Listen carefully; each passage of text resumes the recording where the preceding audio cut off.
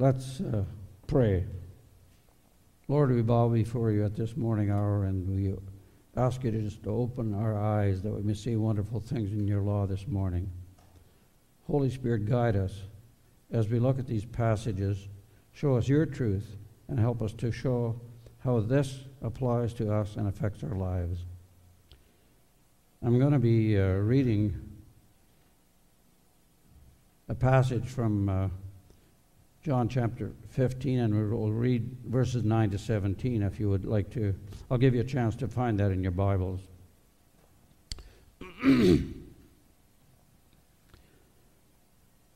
It begins, "As the Father has loved me, I have also loved you. Remain in my love. If you keep my commands, you will remain in my love, just as I have kept my Father's commands and remain in his love. I have spoken these things to you so that my joy may be in you and that your joy may be complete.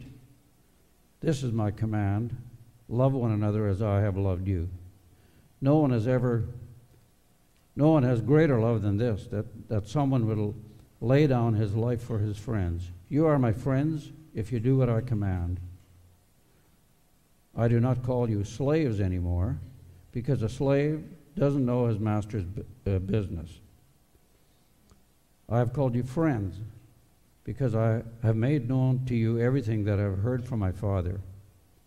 You did not choose me, but I chose you. I appointed you so that you should go out and produce fruit, and that your fruit should remain, so that whatever you ask the Father in my name, he will give you. This is what I command you: love one another."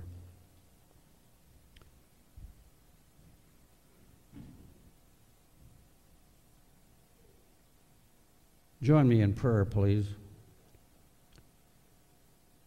Heavenly Father, we bow humbly before you in worship, adoration, and gratitude. We worship you because no one else is worthy of our worship. We adore and love you because you have first loved us. And we're grateful for all that you have done for us, of which the greatest is that you gave your life and rose again from the grave so that we also could have life. We thank you for that, Lord. I pray this morning for the worshipers who are gathered here before you and those who are joining us via internet. Prepare our hearts, O Lord, for this time of worship, and may our worship be acceptable to you.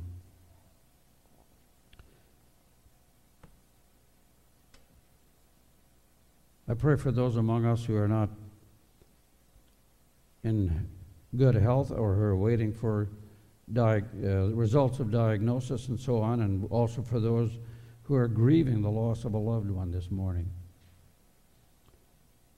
Help them, Lord, to deal with the grief and the loss which many of us can't even imagine. We pray for those among us who may be seeking employment so that they may care for themselves and their families. Help them in their search for employment if they have not found. I pray for our church leaders, that they may provide wise and godly direction and guidance for this flock of believers. We pray also this morning for wise leadership and government throughout our land and around the world. Give wisdom to those leaders so that they may govern us in righteousness. And above all, Lord, we pray for their salvation. And we want to also especially remember our pastor Josh and his family in their travels. We thank you for him and his commitment to the truth of your word. And we just pray, Lord, that your hand may rest upon his life and that he may lead this body of believers in a Christ-honoring manner.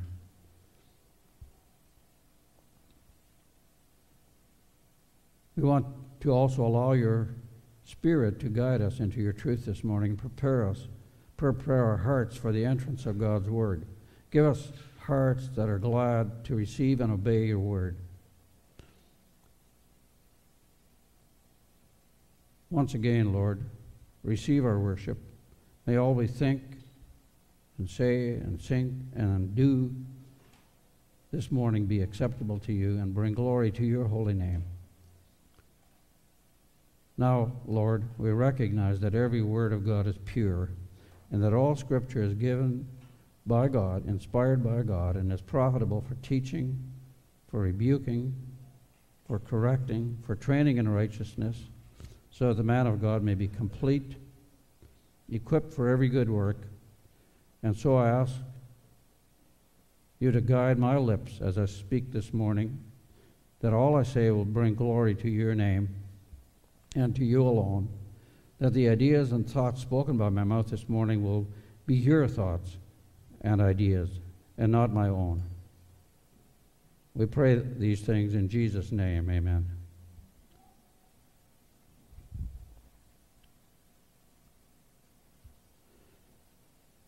Daily, as I open the Scriptures,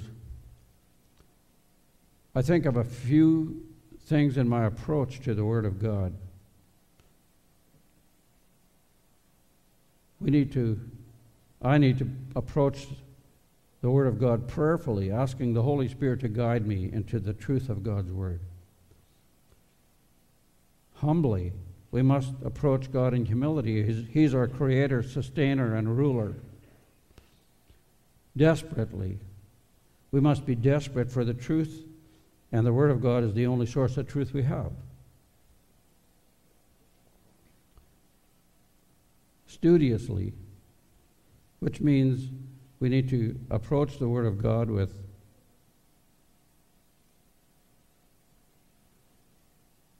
an understanding of the original intended meaning. Obediently. Obedience means personal application. Application with understanding. We must understand the Scriptures when we make application. A lack of understanding will only lead to misapplication. We must also approach joyfully and expectantly from a Christ-centered perspective. And today, as we want to apply all these principles as we look at this passage of Scripture from a Christ-centered perspective. We need to also approach this passage communally, and that's what we're doing here today. As a community of believers, we're going to take a look verse by verse, phrase by phrase, word by word. We also do not want to isolate this passage from the rest of the Bible. Let the Bible interpret itself. We must not lose sight of the big picture, that is, the context of this Scripture, this book, and all the inspired writings we have within this book, which we call the Bible. So I'm going to take us to 1 John chapter 1, and we're going to be looking at verses 1 to 4 this morning. I'll give you a chance to find that in your Bibles if you want to follow along.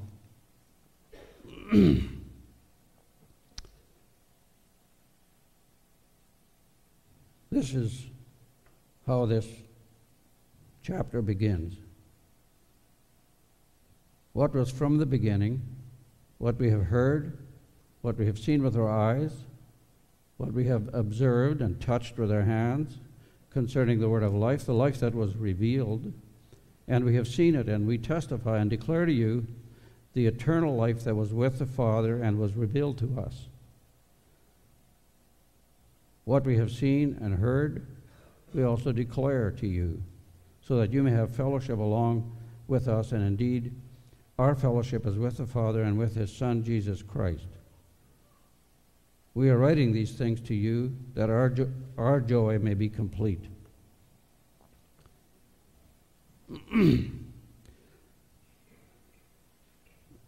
I'm just going to give you a little bit of background on the first, second, and third letters John wrote. The three epistles, 1st, 2nd, and 3rd John, the Gospel of John and the book of Revelation, were all written by the Apostle John, quite probably sometime around AD 90 to 95. He was an old man, probably around 90 years of age. He was the only surviving apostle at the time. All the others had faced death by martyrdom. In the writing of the Gospel of John, he frequently refers to himself as the disciple whom Jesus loved. The first epistle of John was written to warn believers about dangerous false teachers who were trying to mislead them. These teachers were teaching that the man Jesus was not the Christ, the Son of God. They said that God did not become a man.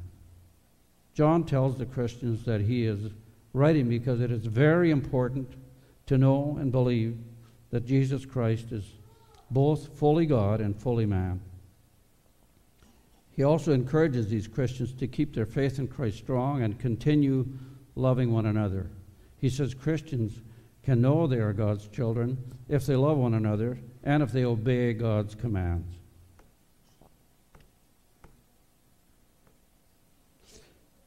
If I were to outline 1 John, this is the outline I would use. Chapter 1, verses 1 to 4 is an introduction to the letter. Chapter 1, verse 5 to chapter 2, verse 29, I would entitle Walking in the Light. Chapter 3, verse 1 to 4, verse 21, I would entitle Love Must Fill Our Lives. Chapter 5, verse 1 to verse 12, Faith and Freedom from Doubts. Chapter 5, 13 to 21, Conclusion. Today we're going to look only at the first 4 verses of chapter 1. This same writer who begins the Gospel of John, in the beginning was the Word. This same writer who begins the Gospel, this is the same writer who begins the Gospel of John with, in the beginning of the Word, was the Word. But the word beginning is used in a little different sense here. In John chapter 1, Gospel of John chapter 1, he's referring to the Word as having existed before creation. But here he refers to his beginning before he was manifested. That is, before he appeared as a babe in a manger, lived an exemplary life without sin, and completed the task for which his Father had sent him. He says, we have heard, we have seen, we have handled with our hands. Seeing is greater than hearing, and handling is greater than seeing.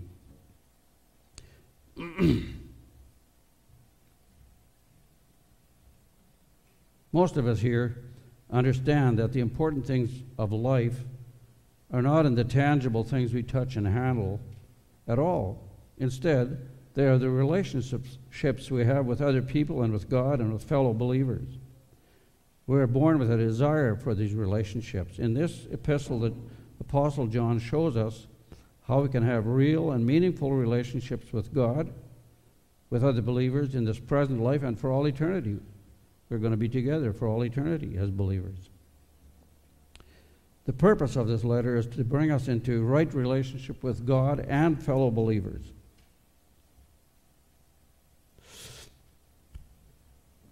In verses 1 and 2, John tells us of that beginning of the relationship is Jesus Christ himself.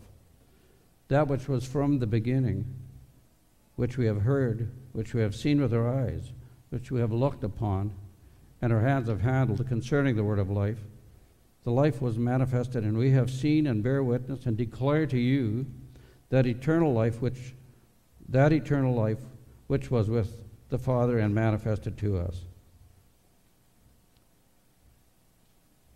Let's look at that first phrase, that which was from the beginning.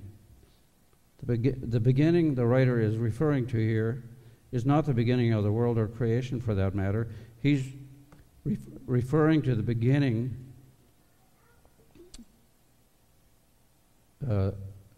of what was before creation, when there was only God, and that's all there was, God. Genesis 1:1 begins with, in the beginning God created the heavens and the earth. It's obvious that this is a reference to the beginning of creation, whereas the statement in 1 John 1, verse 1, and in the Gospel of John by the same writer are more profound in the sense that the reference seems to speak more of his existence before creation. He existed before creation began. John 1:1, in the beginning was the Word, and the Word was with God, and the Word was God. He was with God in the beginning. Through him all things were made, and without him nothing was made that has been made. Here again, it seems as if this passage is referring to the beginning of creation, but if we skipped on to verse 14 of the same chapter, it reads, "The Word, logos in the Greek, was made flesh and made his dwelling among us." This is a clear reference to his manifestation. There are other references of his manifestation. At the time of his baptism by John the Baptist, recorded in the Gospel of John, chapter 1, verses 19 to 34. I'm just going to read that passage. The next day, John saw Jesus coming toward him and said, "Here's the Lamb of God who takes away the sin of the world. This is the one I told you about. After me comes a man who has surpassed me because he existed before me. I didn't know him, but I came baptizing with water so that he might be revealed or manifested to Israel." And John testified, "I watched the Spirit descending from heaven like a dove, and he rested on him. I didn't know him, but he who sent me to baptize with water told me, 'The one you see, the Spirit descending and resting on, he is the one who baptizes with the Holy Spirit. I have seen and testify that he is the Son of God.'" In this passage, we find several references to the manifestation of Christ. John the Baptist's introduction of him, "Behold the Lamb of God which taketh away the sin of the world." Secondly, he came up out of the water, and according to Matthew 3, verse 17, which reads, "And a voice from heaven said, 'This is my Son, whom I love, and with him I am well pleased.'"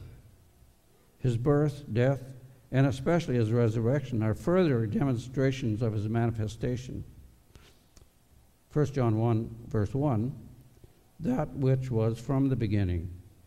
In both of these references, John, the writer of both, is taking us back to eternity past, to this one who was from the beginning. He has no beginning or end.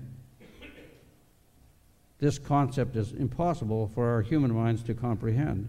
The human mind is limited by time. To the human mind, everything must have a beginning and an end.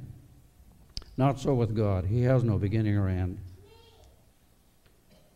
John is referring here to the eternally existent creator of everything. Logically, creation is not possible if the creator didn't exist before the creation began. Creation is only possible if God is eternal and he has no beginning or end. The next phrase we'll have a look at is, "which we have heard, which we have seen with our eyes, which we have looked upon and our eyes have handled."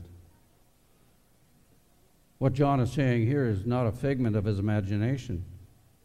This eternal being, the one who was in the beginning, came to earth, and John and others had personal interaction with him. They heard him with their own ears. They saw him with their own eyes. They handled him, touched him with their own hands. John writes with certainty about events and experiences he himself is a witness to. What he is writing about is what he, John, has personally, audibly heard, has seen with his eyes, he has studied, looked upon, he has touched, his hands have handled. Notice the implications for this, for his readers, both then and throughout history and throughout the history of the church and even today. The God of eternity has revealed himself to the human race in the person of his Son, the Lord Jesus Christ. John here is writing an eyewitness account of what he himself witnessed, what he heard, what he saw, what he studied, and what he touched with his hands. As we later see in this epistle, at the time of this writing, false teaching was creeping into the church, and John here is setting the record straight, so to speak.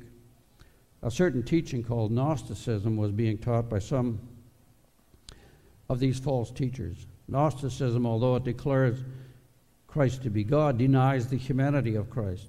This is completely contrary to the teaching of the Word of God, which declares Christ to be fully God and fully man. If he was not a man, he couldn't identify with us. He was tempted in every way as we are. The term Son of Man occurs 32 times in the Gospel of Matthew, 15 times in the book of Mark, 26 times in Luke, and 12 times in the Gospel of John. One must be a man in order to be called the Son of Man. By the way, the Jewish religious leaders knew very well what Jesus meant when he referred to himself as the Son of Man. He was identifying himself as their long-awaited Messiah, manifested in the flesh.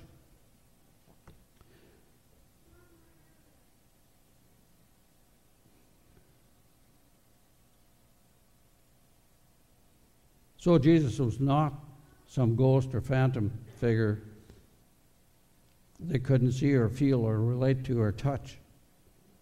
That is why John said, I heard him, I saw him, I studied him, I touched him. Christ says about himself in Luke chapter 24, verse 39, look at my hands and my feet. It is I myself. Touch me and see, for a spirit does not have flesh and bones as you see I have.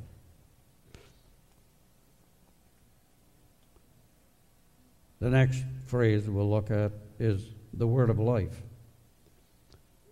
John speaks of him, that is the Word, as the eternally existent being, as the word of life. He uses the plural terms our and we. It is not just John who witnessed these events, there were others. The Greek word used here is logos, which this is the same logos spoken of by the same writer in John chapter 1, verse 1.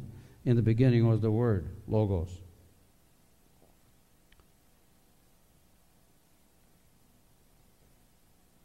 This distinction belongs to the Word, who is the origin of all life. He has given life to all creation, including us as human beings, and also has restored life which was lost with the sin of Adam. It was as if John were saying, this logos we have been writing about and talking about, we have seen, we have heard, we have studied, we have touched. Now let me tell you about him. The life appeared is the next phrase. Some translations use the word manifested. Here is his life. In reality and in technicolor, we might say, the life is Christ himself. John says, we have seen and bear witness and declare to you. This is reality.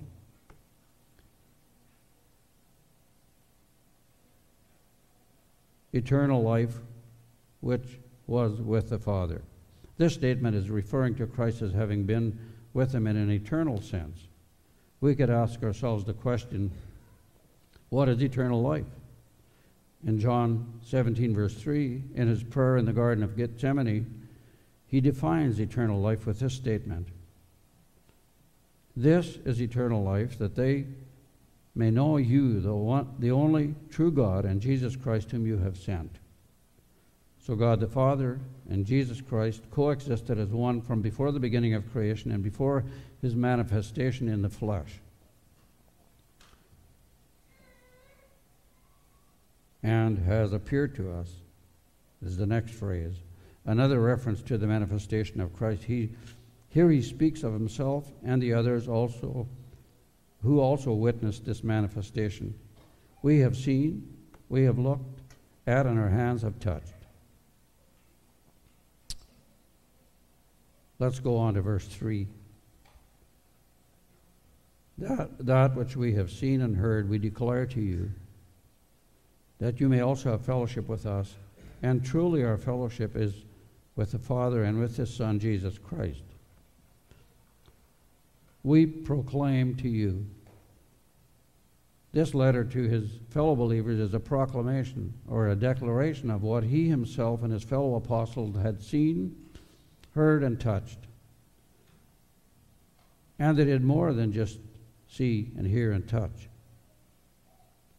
I think it's safe to assume they also studied him, especially after his resurrection and ascension into heaven, when their eyes were finally opened to the reality of what they were witnessing. In the writing of this letter, he is declaring what they have witnessed.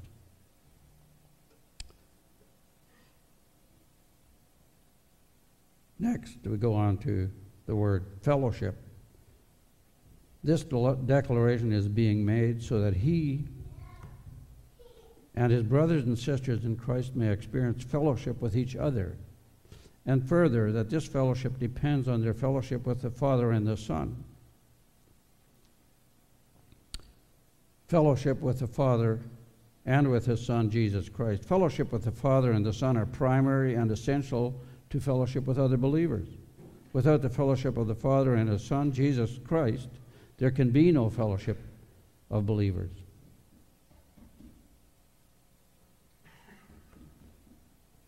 Lastly, let's look at verse 4. We write this to make our joy complete. I think with his choice of the pronoun our here means joy in the sense not only of his own joy, but the joy of himself in a collective sense with the fellowship of believers. Himself and his brothers and sisters in Christ, our joy.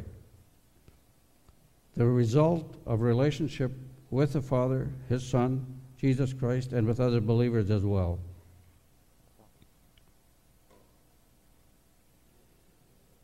The result is completeness of joy. We see further reference to the term complete joy in John chapter 15, verse 11, which reads, I have told you this, that your joy may be complete. Our joy can only be complete when we are in right relationship with the Father and with His Son and our fellow believers. So let's summarize what we have been talking about. Christ, our life, has eternally existed with the Father. Christ, our life, was manifested in the flesh.